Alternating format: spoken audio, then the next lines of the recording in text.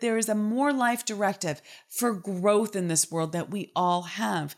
And that more life directive is not just for your more life, but it's for everyone's more life. The Thinking Yourself into Exponential Results series on the podcast comes to you every Saturday morning and takes what we discuss in the Morning Mindset Club, compiles it into one easy to access recording, and gives you some killer bonus content at the end that's not to be missed and only available here. So let's dive right in. Good morning. I'm Amira Alvarez, and welcome to another great day with the Morning Mindset Club. We are on number 27 of the 30 major causes of failure. Number 27 is intentional dishonesty. This is somewhat of an obvious one, but let's go deeper into it. Hill says, there is no substitute for honesty. One may be temporarily dishonest by force of circumstances over which one has no control without permanent damage. But there is no hope for the person who is dishonest by choice. Sooner or later, his deeds will catch up with him, and he will pay by loss of reputation and perhaps even loss of liberty. So let's go back to this line about temporary dishonesty by force of circumstances. Now, what might that be? Those are legitimate mistakes. They are unintentional dishonesty. You make a math mistake summing something up, and that's not an intentional ripping someone off. You just added it up wrong. You transpose a number. You put the wrong thing unintentionally in a contract.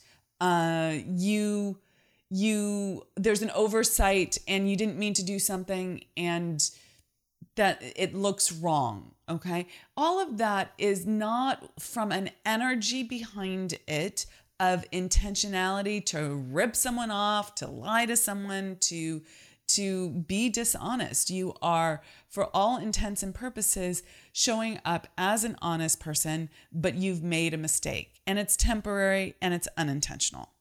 Now, there is then intentional dishonesty.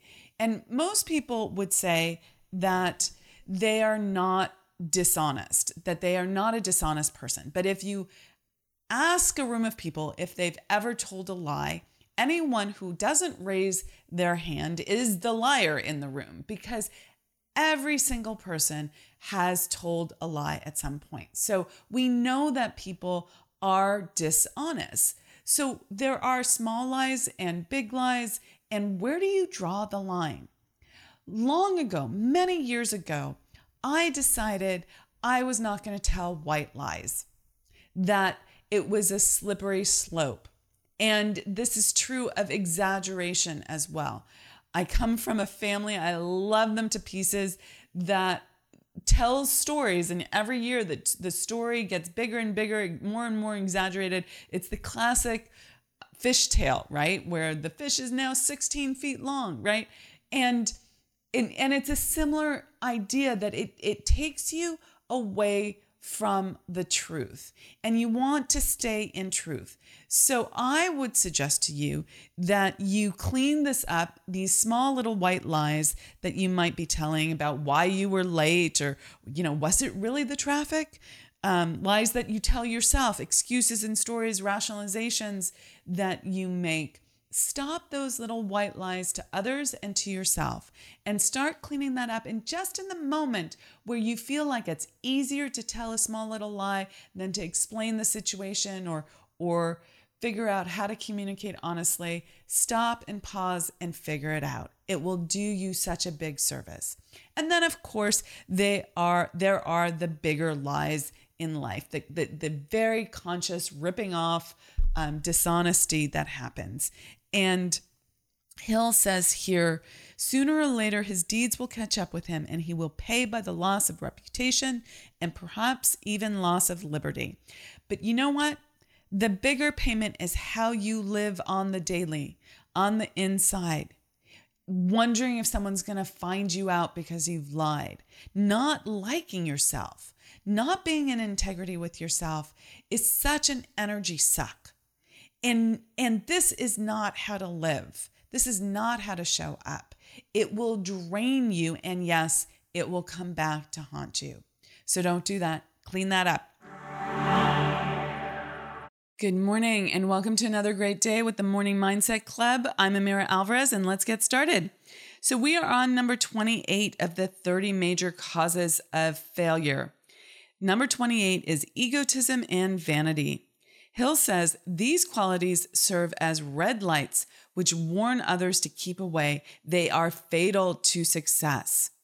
So egotism is the practice of talking and thinking about oneself excessively because of an undue sense of self-importance.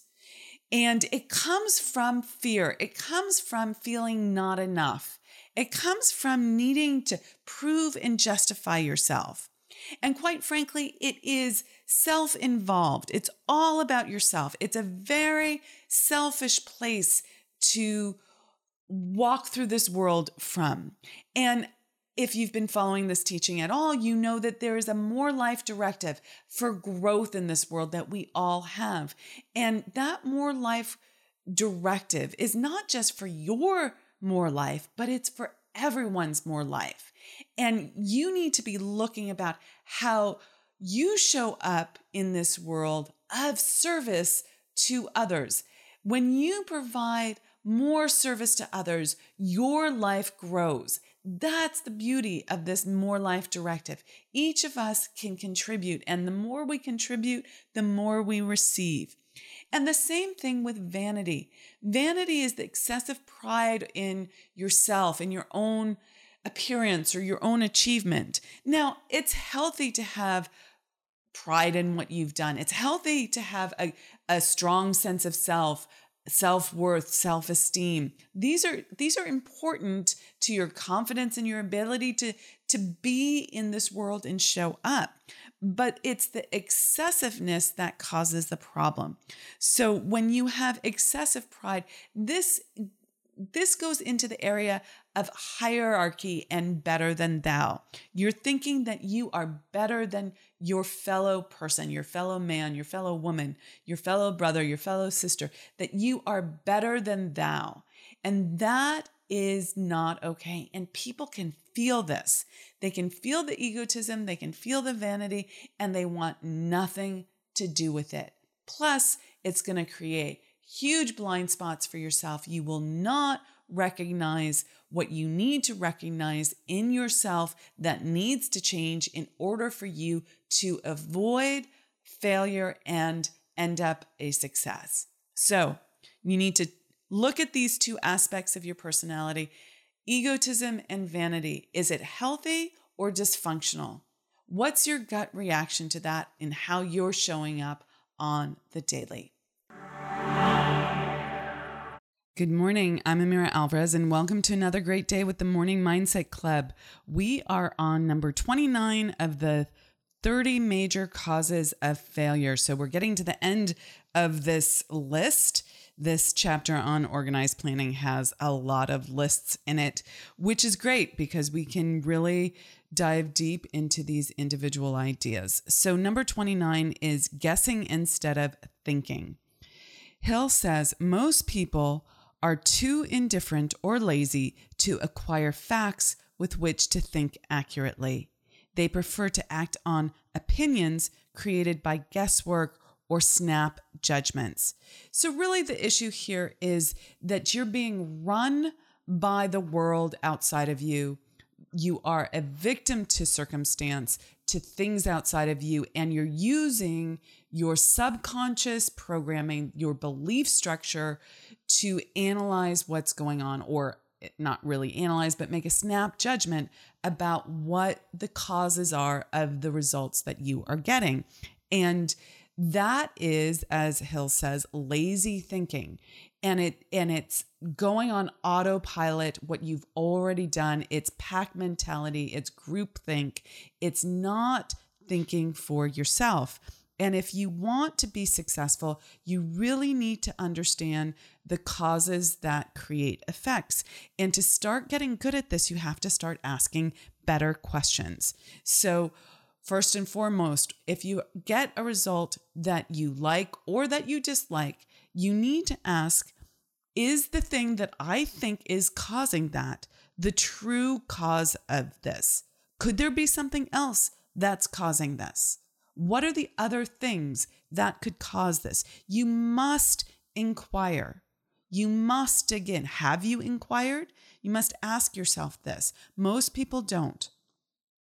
Do you have data? I'm constantly asking my clients, do you have to keep metrics, to look at the data? Now, it can become overwhelming to keep data on everything, but the bigger your business is, the more people you'll have working for you and the better your ability to track things will be.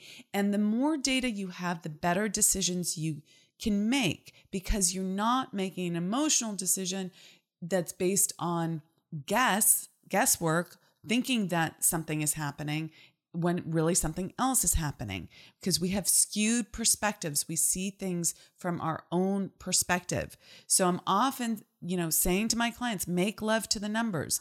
And this happens a lot when I ask them, so where are your clients coming from?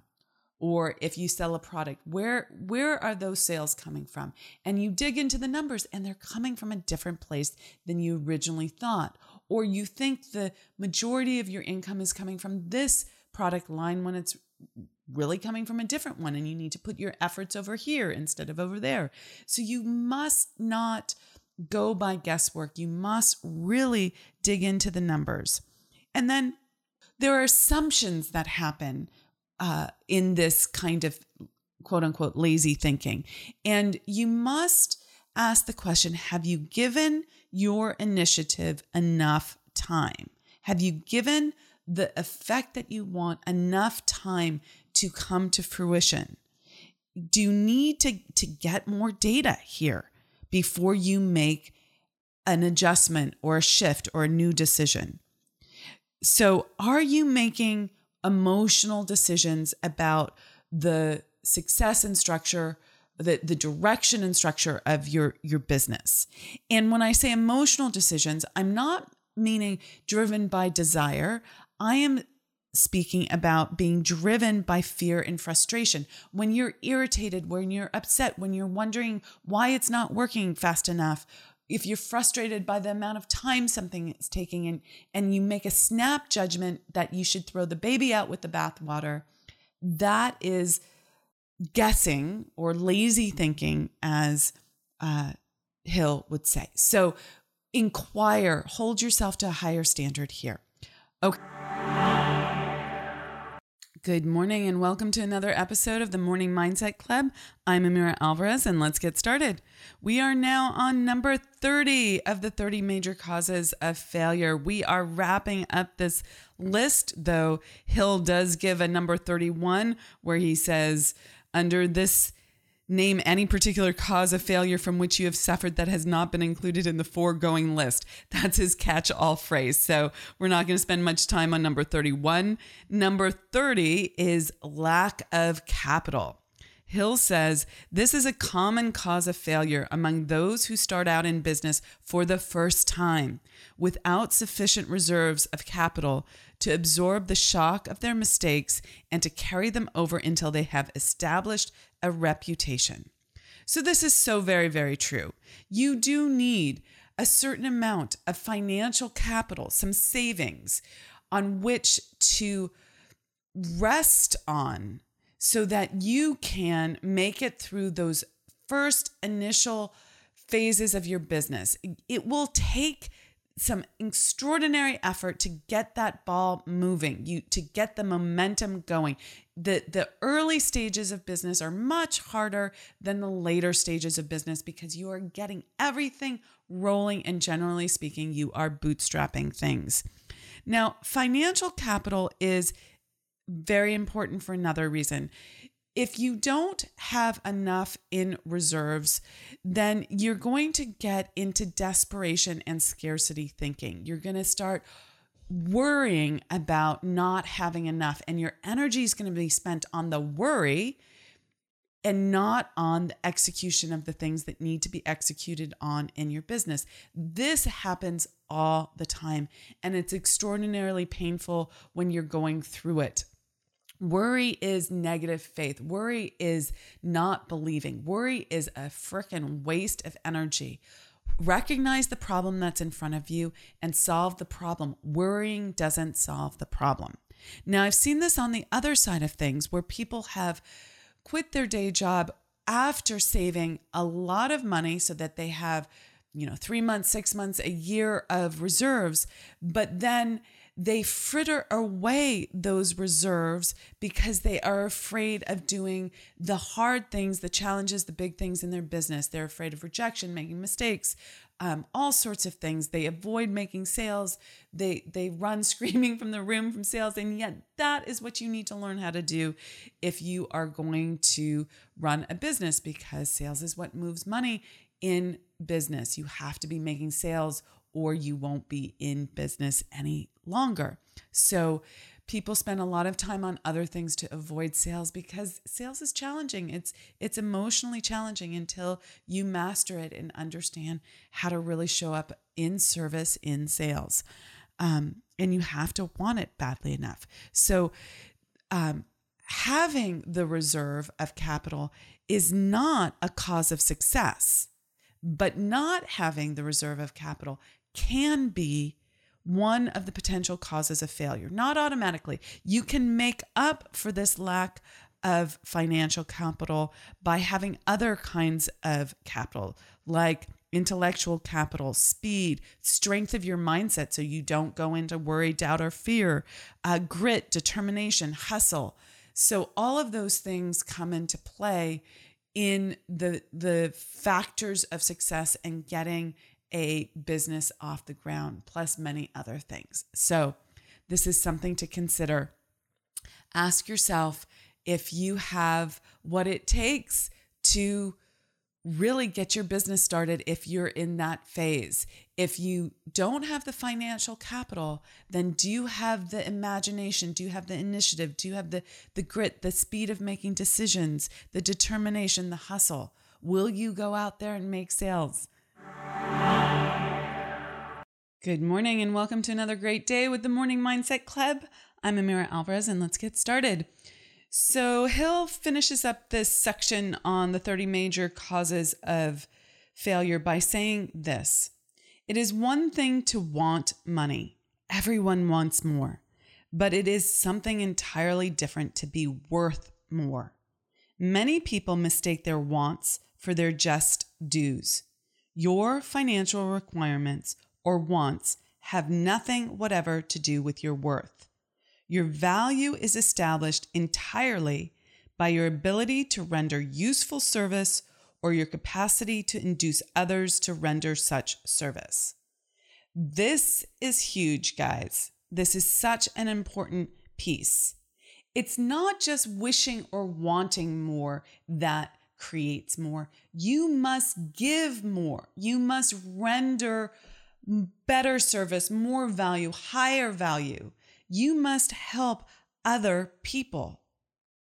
This is helping others create more life. You must solve problems for others and help them have a bigger, better life. This is what you must do. Now, how do you do that? In the beginning, there's a variety of different places where we could take this conversation. But for today, I want to point this out. In the beginning, when you're first starting your business, you must over-deliver. Now, I would say you need to over-deliver at all stages of business. You must continue to become too big for the container that is you so that you grow the amount that you receive.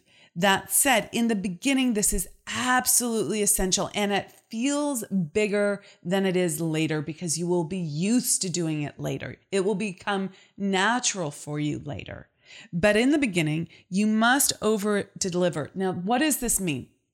You must get more experience now. You must stretch yourself now to have bigger experiences.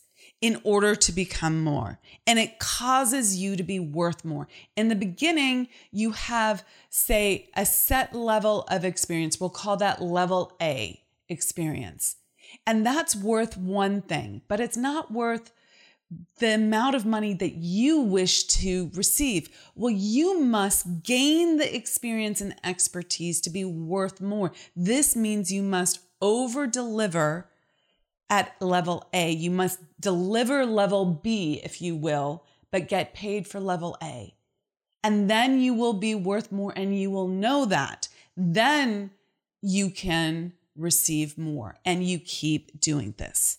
Now, there's a difference between features and benefits in what you're delivering. So when I say over deliver, sometimes we actually mean doing more things. Those would be features, more hours, more deliverables, more specific things that take your time and energy to do. But then you must also over deliver benefits. Benefits are the results that the person gets. Now, in the beginning, you won't have the expertise to deliver high-level results or high-level benefits without a huge amount of features that you're giving. You will not have the expertise to do it without a lot of bells and whistles, time and effort.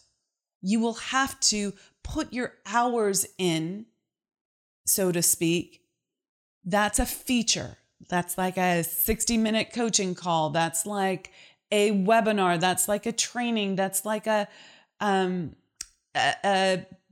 you're a copywriter, it's how many things you write for people, right? You will be paid by the word instead of by the result. So those are the features. And in the beginning, when you're getting your business off the ground, you will have to put in more time and effort and provide more features to get paid. But as you grow your expertise, your value increases and you can provide the same level of benefits or more by doing less. And this is what you need to do. So you must render useful service, and you must continue to render it at higher and higher levels. This is how you increase your worth. Good morning and welcome to another great day with the Morning Mindset Club. I'm Amira Alvarez and let's get started. So this next section in the chapter on organized planning is take inventory of yourself, 28 questions you should answer.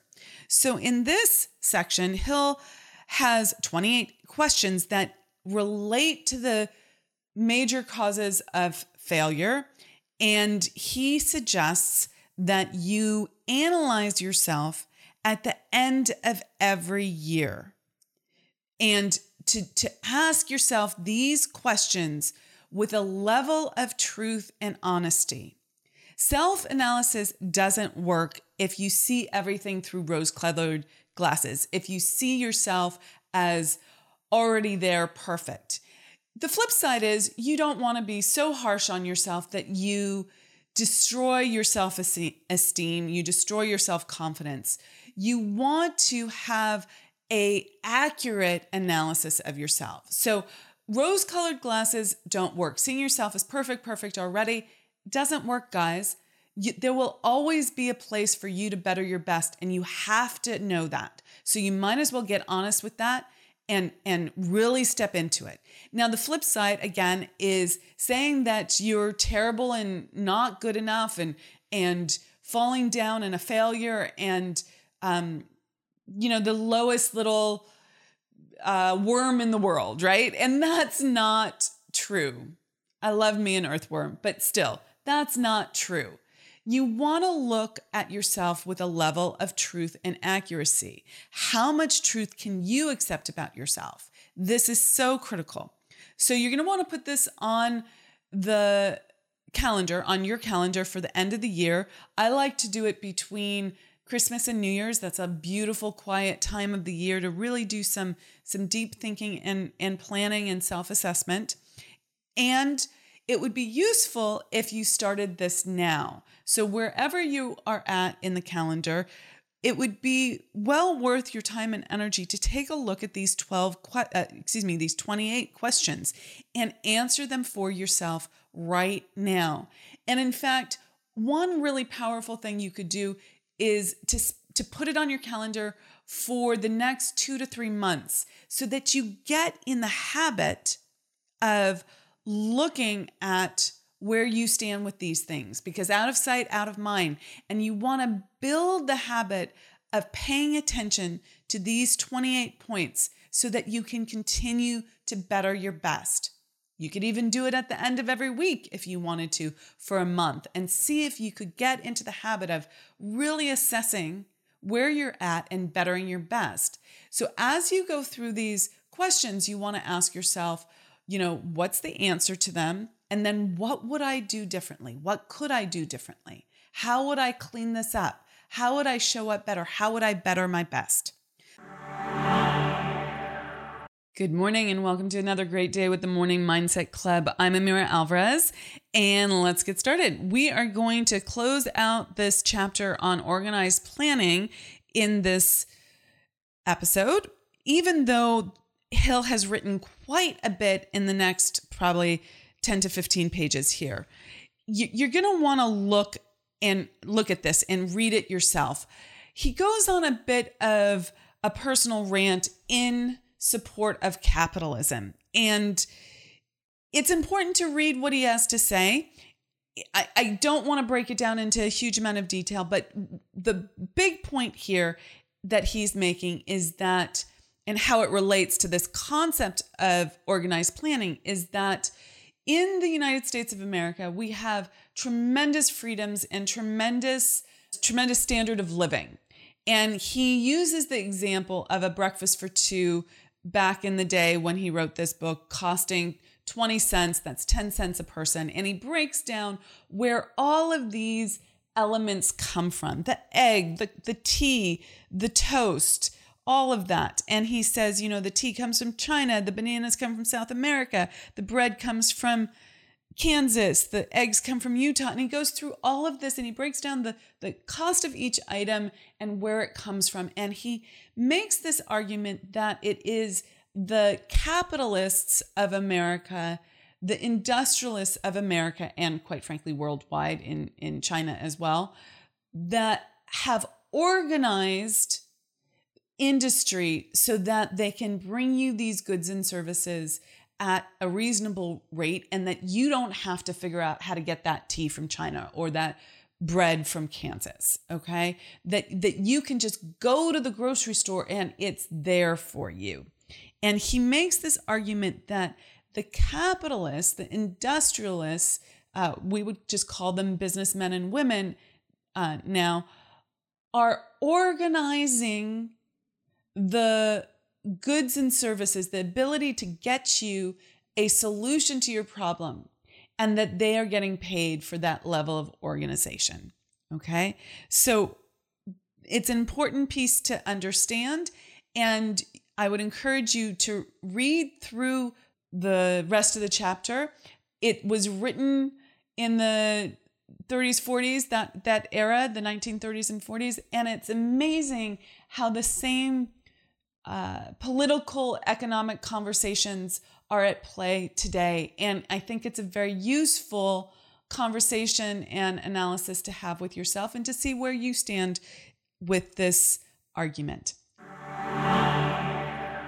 For the bonus content of this episode, I want to go back to number 28 in the 30 major causes of failure and the idea of egotism or vanity. You could also call that arrogance. And what is the difference between egotism, vanity, arrogance, and simply having self-confidence? Because self-confidence is huge. It's a huge asset. It is required to really grow and scale your business. You must have confidence in yourself and be able to project that into the world, impress that upon others for them to trust you and the products and the services that you provide. The more confidence you have in yourself, the more other people will recognize that and will want to work with you or buy from you. So this is absolutely critical. And yet there is false confidence, I would say, which is arrogance. It's not true self-confidence. It's a posturing. It's actually coming from a place of fear and scarcity, like something is going to be taken away from me, so I have to act in this particular way and put this defense up that is not expressing the truth of who I am. And you are actually, when you're in arrogance rather than in self-confidence, you don't like who you are. You think there is something wrong with who you are. You think you are not enough, and you have to posture and put up a front, because when you look at yourself, you're not incredibly proud of who you are. So you're going to want to clean up that inside picture so that you can love yourself, like yourself, be proud of yourself, and project that with confidence out into the world. Okay, with that, rock it out, be unstoppable, and I'll see you in the next episode. Hey, are you loving this material? We'd love to know. Join our Be Unstoppable Facebook group, where we go live answering your questions and sharing even more material to help you step forward powerfully in your business and your life. Go to theunstoppablewoman.com/Facebook group. When you get there, leave us a comment or ask us a question. We'd love to hear from you. See you in the group, and rock it out and be unstoppable.